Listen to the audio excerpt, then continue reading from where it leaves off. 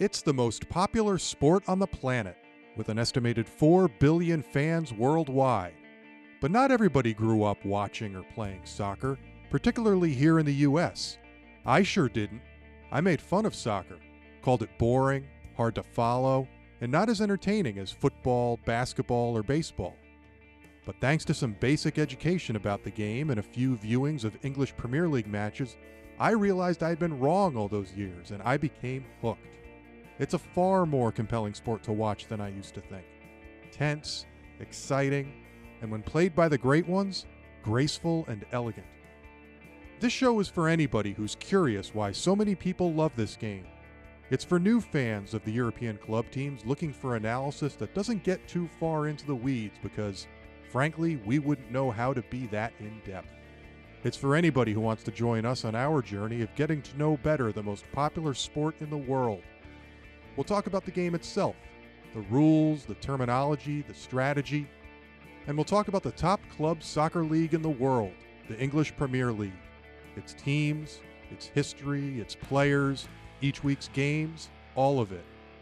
We're kind of learning as we go here, but we're hoping you'll share that experience with us and come along for the ride. This is Hands Off Those Balls. And another week of English Premier League soccer is in the books. There has been at least one match every day for the past week, except for Friday, which has made for a lot of exciting viewing on television. As things stand right now, Liverpool continues to be in first place in the English Premier League, and the clinching of the title that they had last week hasn't changed. So yes, they will be the champions of the league, but that doesn't mean there's nothing to be watching for. As we've talked about before, one of the questions we've had is whether or not Liverpool is going to be able to break a number of these team records, like highest point total in the Premier League at the end of the season, biggest margin of lead over the other teams in the league, fewest losses conceded to other teams. So there are a lot of things to watch for with Liverpool, but there's also a lot to watch for with the individual players. The player with the most goals at the end of the season will be recognized with the Golden Boot, which is something we haven't talked about too much on the prior episodes. As of right now, Jamie Vardy from Leicester City is in first place with most goals scored this year. And similarly, we keep track of who is in first place for assists. And right now, that would be Kevin De Bruyne.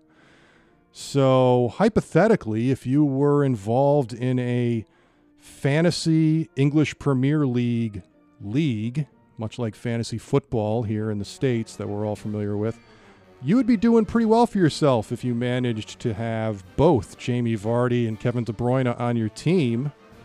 And as luck would have it, we have a special guest today. We've mentioned a few times in the past that a friend of ours is in such an English Premier League fantasy league, and we've noted at times when certain things happened in the previous week that were helpful to him, and as things stand right now, he is in fact tied for first place in his fantasy league, so that is something to be proud of, and he was smart enough to have Jamie Vardy and Kevin De Bruyne on his team, so we thought we'd bring him in today to fill us in on how his league works and what sort of thought process he puts into how he puts together his roster. So if everybody will join me in welcoming our friend Luke to the show today. Luke, nice to have you. How are you doing this week? All right, Mike, thank you. It's great to be here. So tell us, when you got involved in your fantasy league, had you already been watching Premier League for a number of years prior to that, or did you come into it like totally cold and just said, hey, this sounds like fun, let me figure it out as I go? Well, a little from column A, a little from column B. I just recently begun my Premier League fandom within the last 10 years. I only really noticed that I was sort of paying attention with something more than detached interest in, I believe it was 2012. When did Man City win it improbably on the final the story day that I always tell wrong when we talk about Sure. it. The 93-20, or I think that was the time on the clock when they scored the game winner. Right. I believe 2011, 2012. Okay. So that was the moment that I first noticed that I really actually enjoy watching the Premier League. To say that I blossomed into some kind of hardcore fan from that moment on wouldn't really be telling the truth, but it was something that occupied my weekend mornings more than I ever would have imagined it had. Having said that, my understanding of the league really didn't extend much beyond the top teams and the top players that sort of any casual fan would have heard of. Well, you'll fit in around here perfectly then. 'Cause yeah. Our understanding is relatively superficial too. Well, there it is. And so this year, just a group of friends that I know suggested, I just sort of mentioned my casual enjoyment of the league, and they pulled me into a fantasy league, not for money, strictly for bragging rights, although we do have a trophy, which is, bragging rights are a pretty big deal, I'm sure. I'd agree with that. I'd like when there's a little money involved, but I can follow the importance of the bragging rights. Well, and so what that did, which is another thing that I'm sure you can identify with, is that caused me to watch with a much more keen focus. So where before I would know maybe the top players on the top teams, now I've got a pretty good idea of everybody's leading goal scorers at least. And as you start to really focus on how to be good at fantasy football, you start to find who the value players are and who are the useful midfielders who maybe don't score a lot of goals, but they show up in a lot of other ways. And so it's really kind of grown my understanding of the game, I guess, but I'm far from anything like an expert. Well, and full disclosure here, Luke's interest in English Premier League is what got me interested in the league too, because he was explaining this idea of, hey, it's pretty cool to get up on a Saturday morning and at 7:30 there's live sports on TV. It's live action at 7 a.m. And it's the one of the first sports to come back with the pandemic too. Right. I mean, we're still waiting on basketball and hockey, and those were supposed to be the easy ones. Let's not even discuss baseball, but well, you started to touch on things a minute ago, this idea of, midfielders scoring can matter more. How does the league that you're in take into account, a goal by player A might be worth more than a goal by player B? What's all that about? Okay, so you've got your roster of, you're allowed, I think you have to have at least 3 forwards. You have 15 players on your roster, and I forget the exact breakdown, but you have a certain number of forwards, a certain number of midfielders, and a certain number of defenders, and 2 keepers. That's your entire roster, or that's the starting roster for a given week? That's your entire roster. You're starting 11 guys. Okay, I was going to say, that sounds a little heavy to have 2 goalies. Yeah, you have 4. That would be cool. 4 on the bench every week, and so, deciding who starts and who doesn't start is, part of the calculus. But, obviously for scoring purposes, goals and assists, for fantasy scoring purposes, goals and assists are the most important things. But, goaltenders don't score, so how do they register points? Well, you're keeping clean sheets. There are things, team statistics do get involved. So defenders get points for when their teams do not allow goals and when they put up a clean sheet. Goalies obviously get points for that. Similarly, defenders, well, we can back up on this, but forwards, a goal for a forward is worth 4 points. A goal for a midfielder is worth 5 points. A goal for a defender is worth 6 points. Aha. So there's all kinds of ways that you can register on the score sheet. A clean sheet for a goalie is worth 4 points. A clean sheet for a defender is also worth 4 points. A midfielder gets 1 for a clean sheet, and a forward gets no credit for his team's clean sheet. Now, the players on your team, did you select them in a draft at the beginning of the year where it was simply, all right, first player picks, whoever, Mo Salah, and now nobody else can pick him, and we just move on and maybe serpentine draft that No. way, or is it something where you've got salaries and a certain amount of money, quote unquote, that you can spend? Which is the formation of that? The latter. So it's largely a game of sort of salary and roster management. You get a certain number of dollars. I think it's $100 million. And Awesome. Yeah, it's great. Well, don't spend it on the players. You get to keep it all and party it up.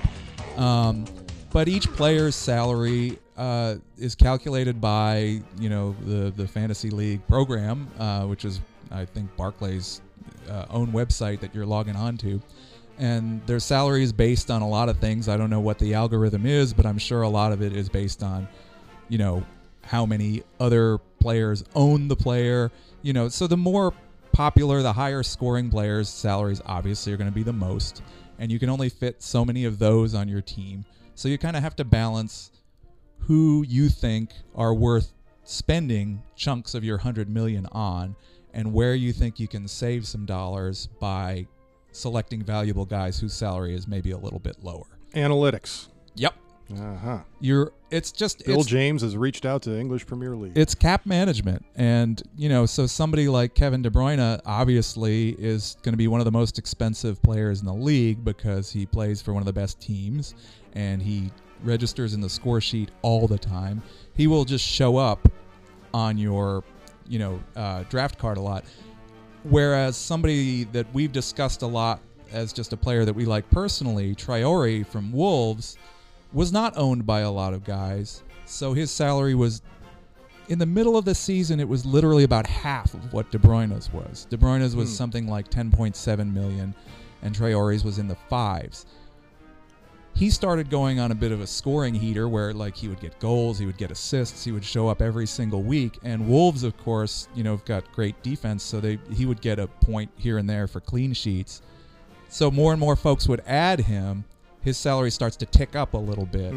So there's also value in finding these guys before they really get hot, which is not a skill that I possess, but it's one that I've kind of lucked into a little bit this year. It's interesting, though.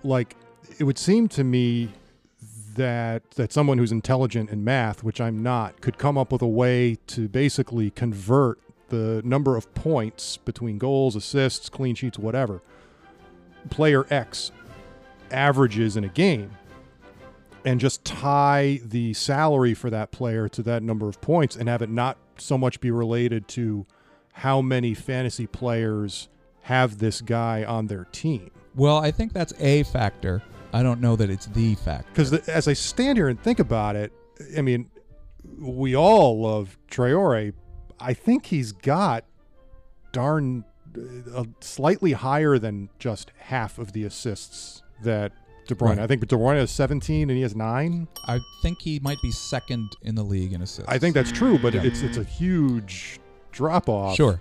And De Bruyne kicks penalties. Yeah, De Bruyne gets a lot of goals too. So, and again, I'm not entirely sure what the final determination is for making the salaries, but all the guys you've heard of are the ones whose salaries are the highest. Right. You're going to see, Salah and Mane for Liverpool, I think, are the top two most expensive guys. Possibly Sergio Aguero is between the two of them, but he's right at the top two. And then there's De Bruyne, then there's Aubameyang, and then there's some of these other guys who play for the big clubs who show up on the score sheet a lot. And you got Aubameyang on your team too, don't you? I do. Well, it's sort of like Vardy I got very lucky with. At the beginning of the year, I think I picked him up maybe 1 week into a run where he scored every week, many consecutive weeks. So when I added him, he was a little bit, this is going to make me sound like a diabolical planner, but whereas, again, a lot of it was luck. I felt like he was a little bit devalued in that I know he'd been a scoring champion, or not champion, but he'd scored a lot of goals in the past, and his salary was only, and I put in air quotes, like $9 million, which compared to the Agueros, Salahs, Manes of the league was low. So I picked him up, and as of this moment, his salary has gone up to almost $10 million, I think. So, it'll tick up with the more owners that you have, and you can get some value that way too. But is that new 10 million salary something that you have to account for when you're putting together your lineup, or Nope. was the 9 million that you initially got him for the number, and that's the number forever? That's the number forever. Oh, that's nice. Including, unfortunately, if I want to dump Vardy for somebody else, I'm dumping him at the price that I picked him up at. So I can't turn that into like a cash It's not gain. very capitalistic. Yeah, and there are a couple of guys that I had luck with that, similar luck that way with. I picked up Trent Alexander-Arnold at the beginning of the year. Now, he's the most expensive defender in the league, being that he plays for Liverpool, who has about 1 billion clean sheets. And does their free kicks. He does their free kicks. He gets forward. He gets a lot of offensive stats in addition to playing for a team that gets clean sheets all the time. But I picked him up sort of at the beginning of their run of successive clean sheets. So it was another one where he became more valuable because people kept adding him because they saw that he was pretty much big money every week. He would show up on the score sheet. Another one was Bruno Fernandes. I added him sort of on a hunch immediately after he transferred to Man U. Good hunch. Well, and as you've seen, he's been a scoring machine since the restart. Yeah. And so that's kind of why I'm at the top of the league. I am in first place, not tied for first. Just a quick correction there. I apologize. But it's not by much. We are neck and neck. I think there's only about... Well, when you say you're neck and neck, that leads me to believe you were tied. So I think there's a little bit of... Sure. It's I don't want to come off as too, cocky here. But I think I'm only ahead by like 15 points over the second place guy. Third place in our league is over 100 points back. So given how few game weeks there are left, right, it's just the two of us at this point.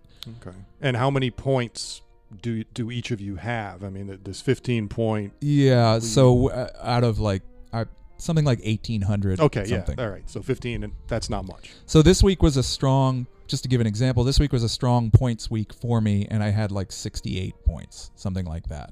So what players this week helped you out? Well, Bruno, he I think had 2 goals and an assist, and he was my captain.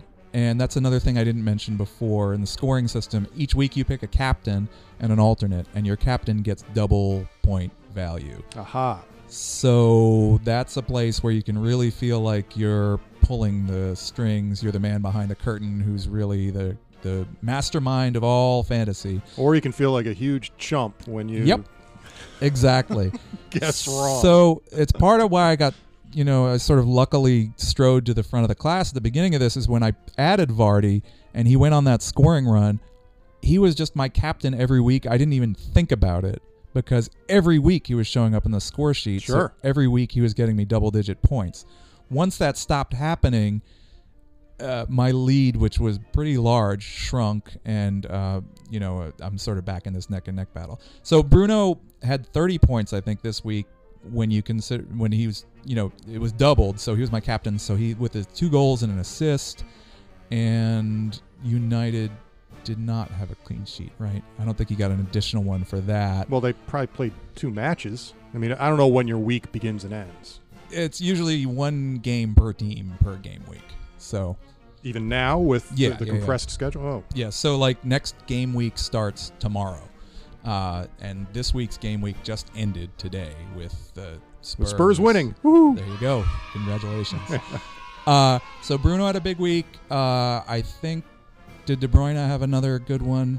I feel like he got some assists. Vardy put 2 in, so that got me 13 or 14 points, something like that. I recall shooting you a text asking in the Man City game there was an own goal for their opponent, and De Bruyne would have gotten the assist if the original Man City shooter had connected, but since it was it ricocheted off of an opponent, I wasn't sure if De Bruyne would still get the assist. Did he get that? I think he did, and I have no idea how that gets credited. Who does the official scoring in Premier League games? I just know whether it shows up or not. Well, and the other confusing thing, at least for me, is that when you see, once the game goes final and they show the score and then they show in smaller text who the scorers are, I think on those own goals, they're showing the chump.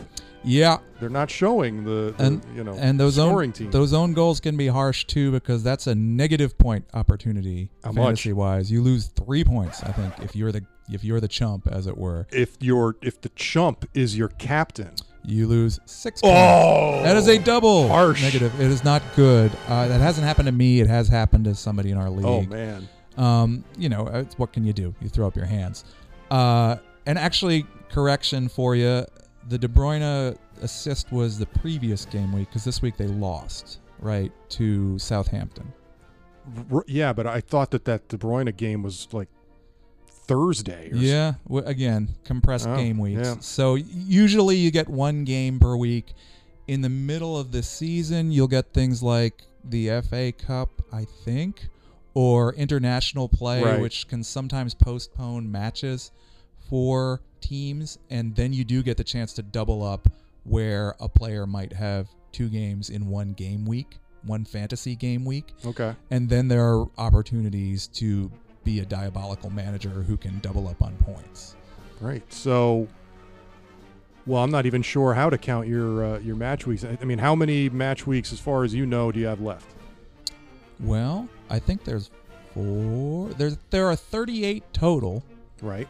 And what are we in now? 33? Well, I heard them refer to it as 32, but Okay. again, I'm not quite sure how we're counting since everything's so compressed. Yeah. And here at Hands Off Those Balls, we call a week a week. Yeah. So our scores and schedules update has been going from Wednesday through Tuesday. They're on metric time over there, I think. But this is Tuesday, Wednesday, Thursday is the next game week. And then Saturday, Sunday, Monday is the next game week. So it's all right. Well, I guess had nothing happened COVID-wise, those Tuesday, Wednesday, Thursday matches would have taken a week of time to be played, and the weekend matches would have taken the next week of time. That sounds about I right. can see that. All right. Well, hey, we're running up on time, so that was quite helpful. And if your fantasy league isn't closed to outsiders, maybe next year I can waste some. I was going to say waste some money, but you said this is bragging not, rights is currency in our world. I think that's okay. As they say on Dan Le Batard's show, it's not even for entertainment purposes only. There you go. So thanks for coming in. We enjoyed the education on how that fantasy league works. Presumably that's how most fantasy leagues work. And as I said, here at Hands Off Those Balls, we consider a week to be a full 7 days, which is why the sports report you're about to hear will cover last Wednesday through, tomorrow. Cover Wednesday through Tuesday the 7th. So there will be matches that haven't even happened yet that you're about to learn about. So you know more than we do. Stick around for our second half after that. Jared is here, who will be joining us then. Luke, thanks again, and hope to have you back sometime. Great. Thanks for having me. We'll be right back.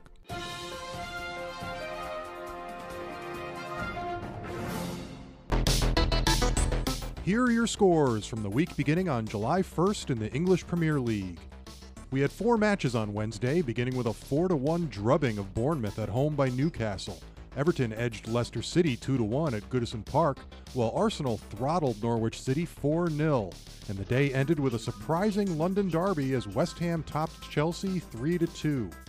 On Thursday, Sheffield beat Tottenham 3-1, nearly prompting Spurs boss Jose Mourinho to challenge the VAR official to a fistfight on Bramall Lane.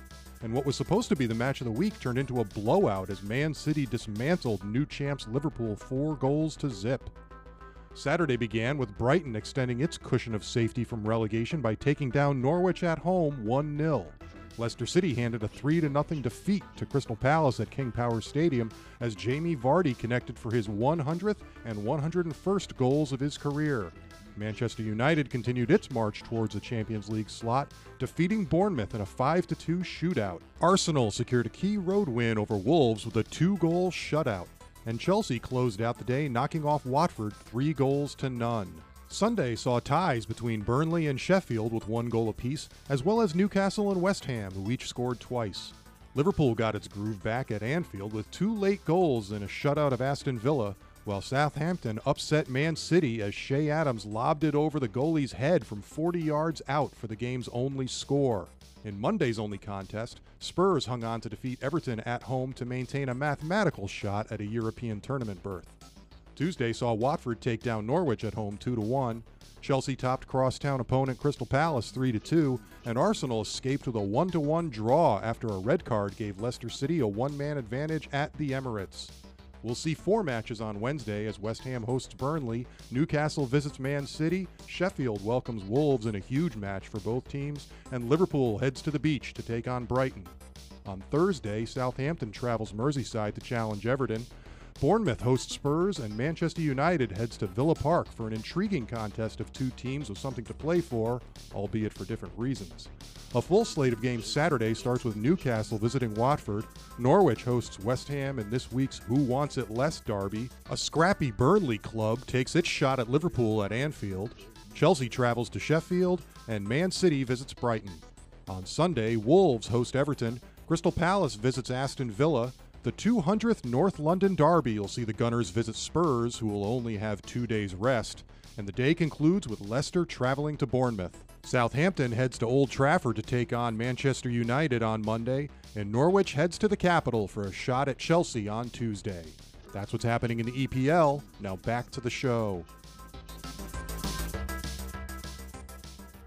And we're back. And joining us now is everybody's old friend, Jared. Jared, how you doing this week? I'm doing good, Mike. What'd you do with yourself for 4th of July? Well, we had a pretty busy weekend. We took all the necessary precautions, but we were able to have some friends in from Massachusetts come visit us for the weekend. So Oh, that sounds like fun. had a lot of fun. Good. How about you? Kids have a good time? Yeah, the kids had a great time. We That's great. had a lot of fun things in the backyard and everything. Cool. I watched a fair amount of Premier League football, and some friends of ours had a little birthday party for one of their daughters yesterday, so that was an opportunity to see everybody in a socially distanced way, so everybody stayed safe in that respect. So it was a good weekend. But like I mentioned before, we had quite a few matches this past week since we're basically getting 2 weeks worth of matches each week. So a lot of games to watch, and I know you had some thoughts on them. Jared, where'd you like to start? Well, we can just start at the beginning. There were 16 games between Tuesday and Sunday last week. Between 1 and several games per day, with, I think, the exception of Friday. But yeah, we can just start on Tuesday. Tuesday had 1 game, Brighton hosting Manchester United. This one went pretty much as you'd expect. Greenwood for Manchester United had a pretty nice goal early. Bruno Fernandes had a pair of goals later. Second one was a especially good one-timer off an assist, but 3-0 was your final, and Manchester United prevails. Is Greenwood, is he a kid? Is he one of these like teenagers? Because I feel like the announcers were commenting on, sort of a good for you, patting him on the head. He could be. It seems like there's a lot of those in the league right now. Well, that's true. And it's probably something, to do with, again, load management, bring up some folks from the under 19 team to relieve some playing time for some of the big boys. So what else you got? So that was it for Tuesday. Wednesday, we actually had 4 games. The first one was Bournemouth hosting Newcastle. Again, not a whole lot to say about this one. Newcastle took an early 2-0 lead, and then built up the lead to 4-0 before giving up a goal in stoppage time. Newcastle's doing well. They're doing pretty well, but again, it is Bournemouth. I had to look this up, but apparently they've had 1 point in their last 7 games. They are just absolutely reeling right now. I think when we talked a few weeks ago, you had them as your relegation prediction, so you're looking pretty good on that one, if I remember correctly. Oh, you had them out of the bottom 3? I do. Because I think the difference was I thought the difference was I had Villa. No, I predicted surviving. Villa. Yeah, I have Villa, Watford, and Norwich were my 3. Bournemouth, Watford, and Norwich were your 3. Gotcha. So you're looking good on that one. We'll see. I mean, Villa's true. Villa's not like 10th right now or anything. So We also had Everton hosting Leicester City. Everton gets 2 goals early, but the second one I think was actually a bad VAR review on a handball, in my opinion. The 2 players in the box kind of went up for a header. Their arms got sort of interlocked and tangled. Not intentional. Yeah, and the defender, I guess, is the one that actually made contact.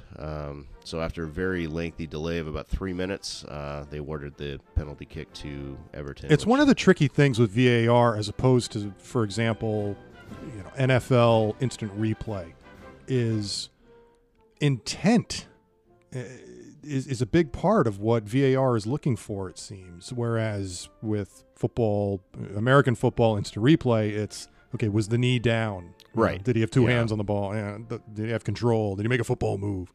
That's probably the most subjective thing, is the old football move. But, I mean, this idea of, okay, did he mean to bring his arm 10 degrees away from his body? Gee whiz, that's a tough thing to judge just looking at some video. I'd be a little bit in favor of a little more discretion in enforcing some of those things. Again, not much I can do about it as a fan, but except for Write a letter. Sit and live with it.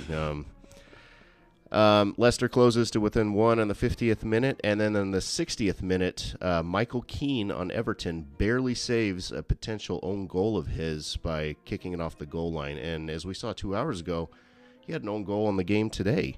So Michael Keane's not having a very good few days with...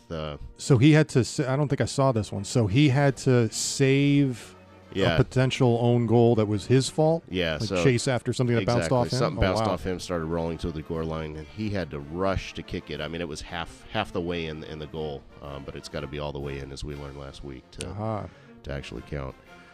And Leicester is... they're kind of coming back to earth a bit. I mean, they're still going to the Champions League as things stand right now, but they were doing better, and I think it's what do they call that? Reversion to the mean? Regression to the mean. Yeah. That's it. It was actually a weird week. There were some losses from, I think, the 4 top teams, as we'll talk about coming up here. But, yeah, it was 2-1 was your final. Everton wins it. Again, nice upset for the top of the table. We also had Arsenal hosting Borwich. Who? Borwich. That's my new nickname for them. It's combining Bournemouth and Norwich? No, it's bore, like they're boring. Borwich. Well, there is that, yeah.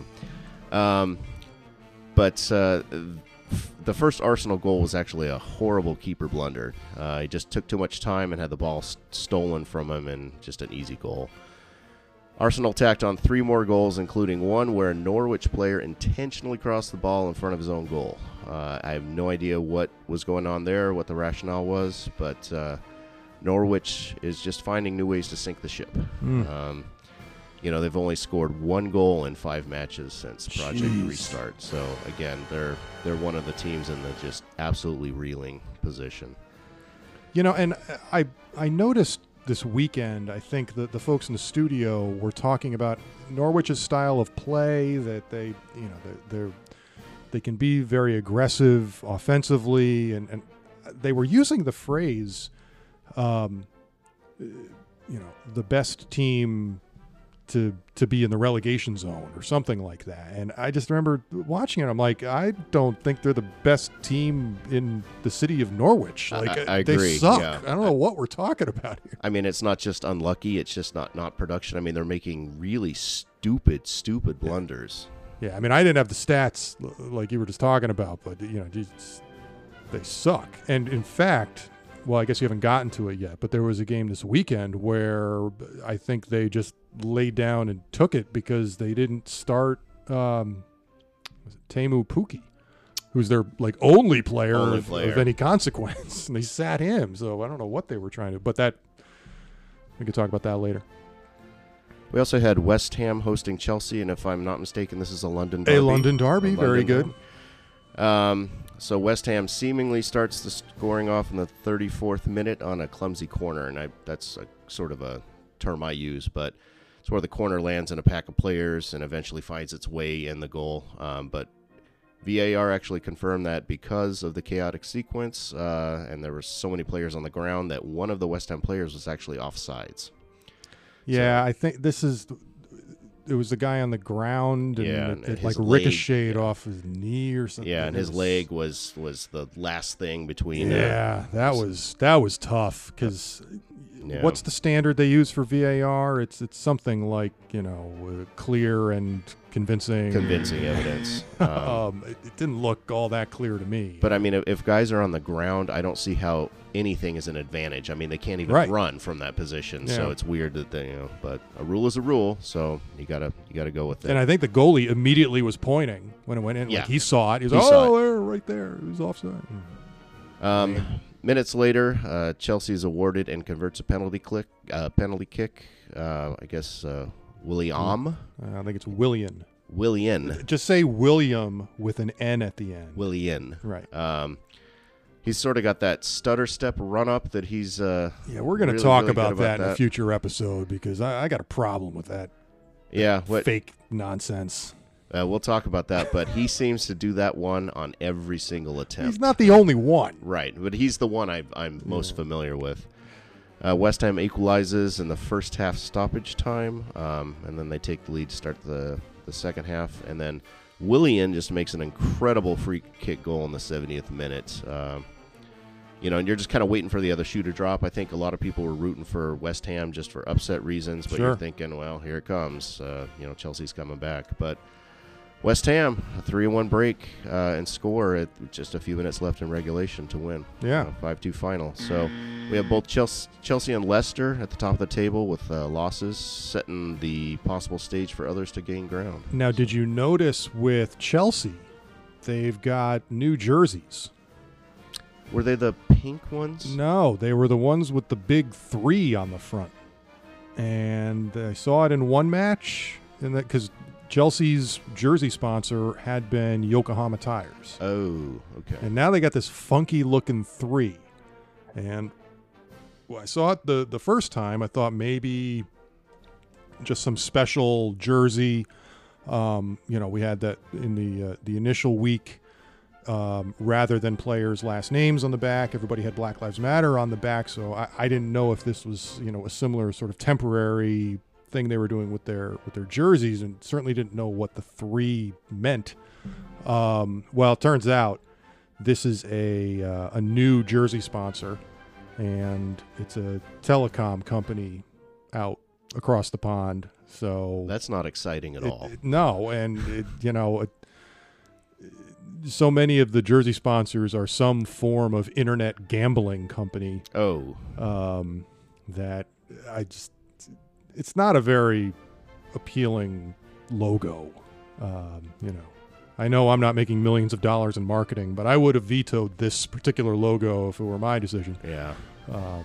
So, yeah, that's what that's all about, in case you were wondering. Sounds like you didn't even notice it, so I don't know why I brought it up. I didn't, and I might not have noticed enough to know that there was a difference. But, if they changed from the sort of navy royal blue to something else. Right, to the tequila sunrise colors. Then I would have noticed. That was it for the Wednesday games. Thursday we had 2 games. Mike, I'm sure you were interested in the first of those, which was Sheffield hosting Spurs. Yeah, I was interested for a while. Not interested Well, after that. Interested isn't the right emotion. Let's put it that way. Yeah. The one they find ways to lose these games. It's just so annoying. So, I mean, Sheffield sort of built a 3-0 lead.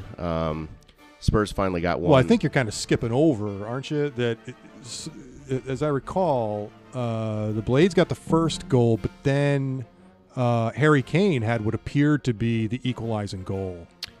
Yes, and that was the one that was overturned by VAR because some kind of player was falling and a ball hit his hand for a handball. I thought that was bull. Yeah, well, you and Jose Mourinho thought it was bull. I think he used choicer words than that, probably in multiple languages. Probably, but that's we just talked about the incidental handball. I mean, that one was completely incidental. He was falling to the ground. Yeah, it was total crap.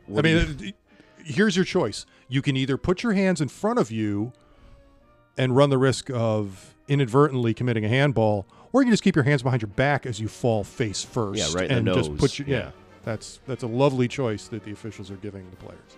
So I think Spurs get one on the final minute, but it was 3-1. 3-1 was the final for Sheffield. I did have one interesting observation that there was a strategy Sheffield seemed to be doing for at least 2 of the goals, and that was sort of where they sort of meander and work their way towards the end line, and then almost, the Spurs defenders are still in a standard offsides trap. Yeah. But when the ball is literally at the end line, there's no offsides. There's no offsides. So there was always a Sheffield, forward open for a one-timer. Yeah, those one-timers weren't kicked. Like, they basically just planted a foot, and the ball, the pass ricocheted off a planted foot and goes in. Yeah, I was fully hearkening back to your offsides tutorial as I'm watching this, going, wait, can you do that? Oh yeah, the ball's farther than them. So, right. Okay. I mean, they were literally within inches in some cases from the end line, so there's really no place to be offsides. I mean, it's a nice play. It also seems like a pretty easily defended play. So come on, Spurs, what are you doing?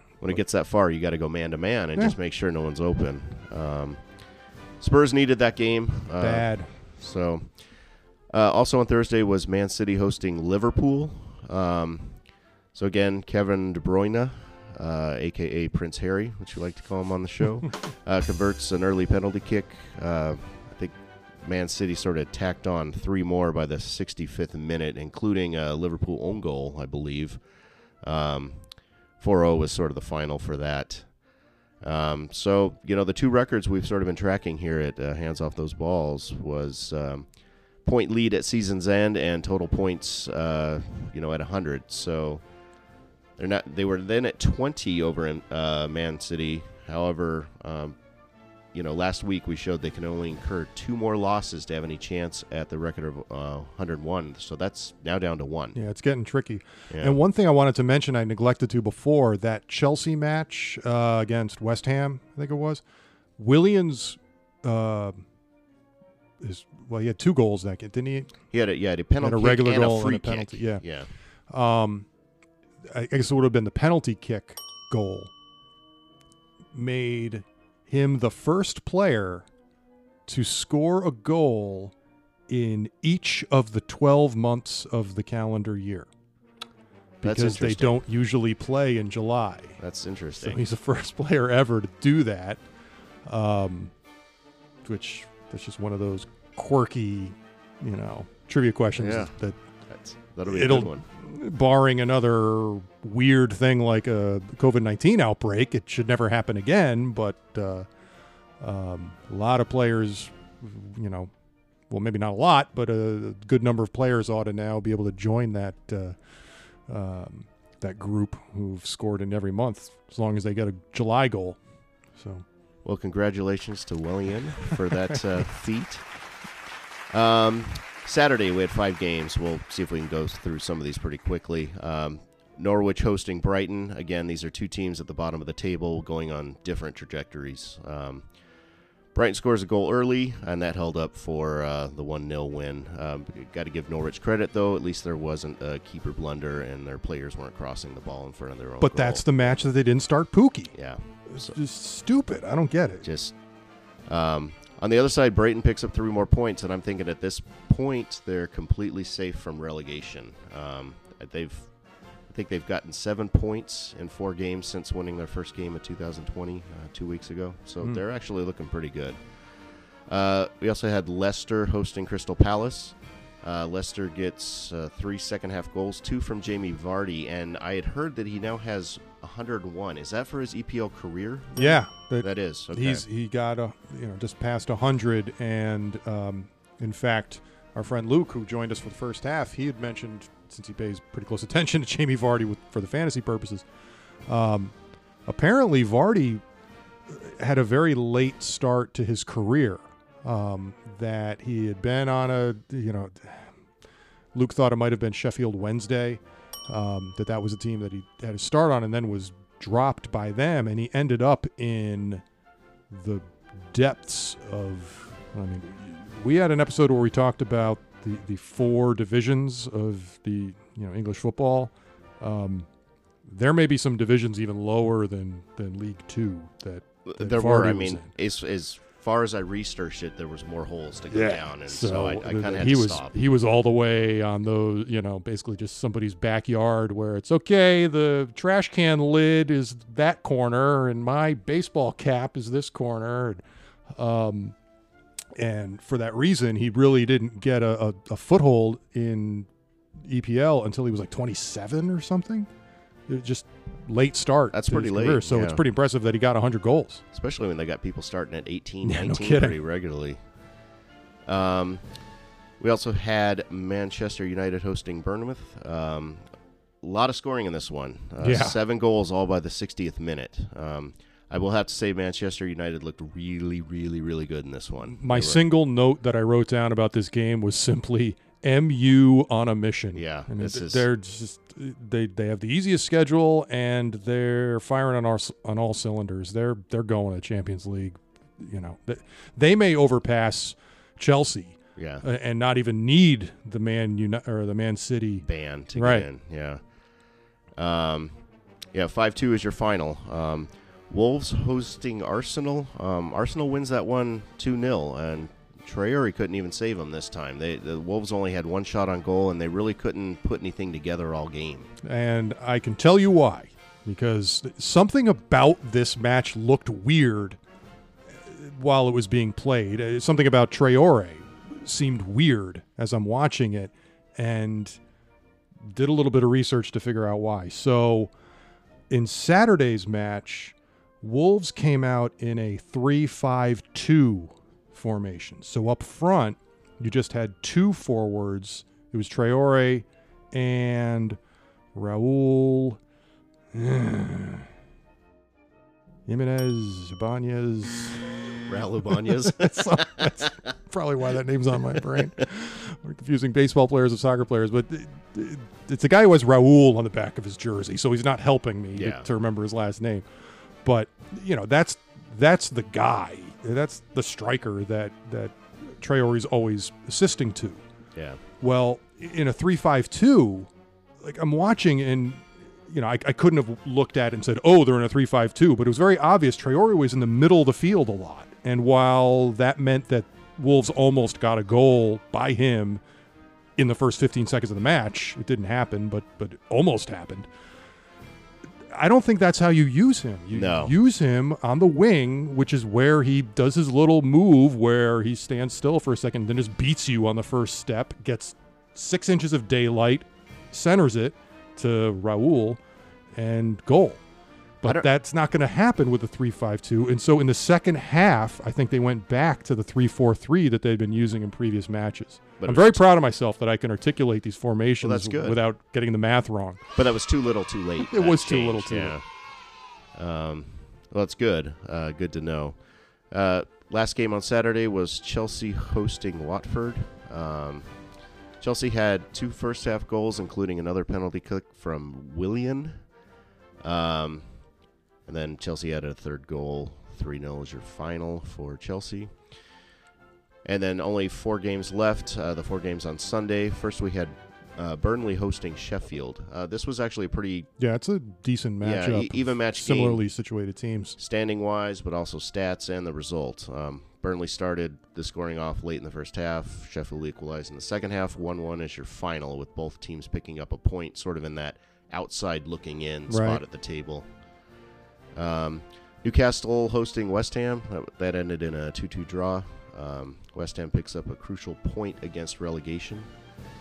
Yeah, that was an exciting match, too, because West Ham's best player, who I can picture, but his name is slipping my mind, it seemed like, I mean, I don't want to say he was getting targeted, but he kept going down on the turf a lot. Pretty hard. Yeah.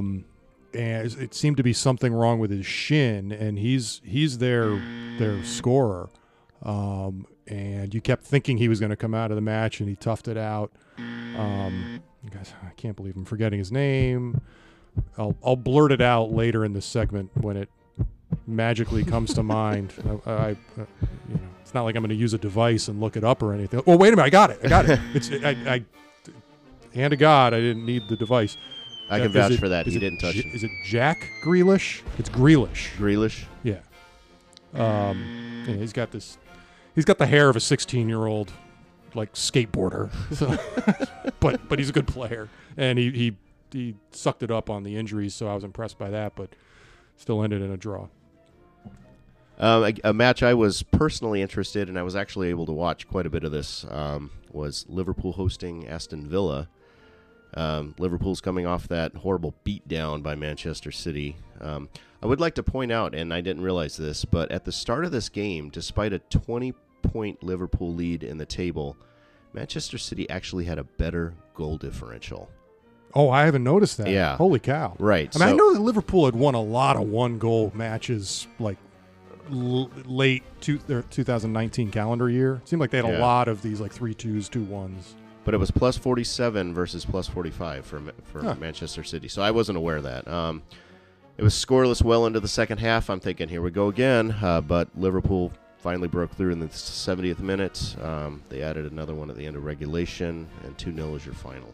My takeaway on that, though, was in watching that one, it wasn't as lopsided as the score would lead you to believe. I mean, for the majority of that match, it seemed. Oh, I thought Aston Villa had a legitimate shot at that one. Definitely. So just a record watch. So Liverpool has 5 games left. The lead is back up to 23 points over Manchester City, so that's looking good. However, they need 12 points with 5 games left, so they need to win 4 of 5. There is no other path with draws now. So it's still possible given the record left, but again, I would say maybe it was a little less than a coin flip at this point that they would get it. Last game on Sunday was Southampton hosting Manchester City. The only goal was by Southampton, and it was on a steal. It's sort of a defensive miscue and a steal, and one of those long-range loft goals over Ederson, who was too far up, sort of not anticipating the steal. Yeah, looking at this, I think you had the exact same comment when you saw the highlight. Was there's a two famous goals. One by David Beckham. Oh yeah, with a similar kind of lobbing it I think over it was his rookie year. The goalie who's yeah. way out of position, the guy he was on Chelsea, he was on Manchester United. He started when he was 16. It's on the tip of my tongue. Is he on that Barclays commercial every time? Yeah, he's the first guy. Yeah, I know. I ran the Barclays commercial. I can't remember the name. He's going for it all. Yes, that guy. All right, that's one we really have no excuse for getting, because he's very. I Wayne Rooney. Golly, why is this taking so long? I see that commercial we're getting old. Yeah. Yeah, but the thing about that Southampton Man City match, I mean, do yourself a favor and pull up the stats on that one. Like, Man City had possession 3-1. Yeah. They had more shots. They had more. The one stat I didn't see was passes. I'm sure that would have been 2-1 at least.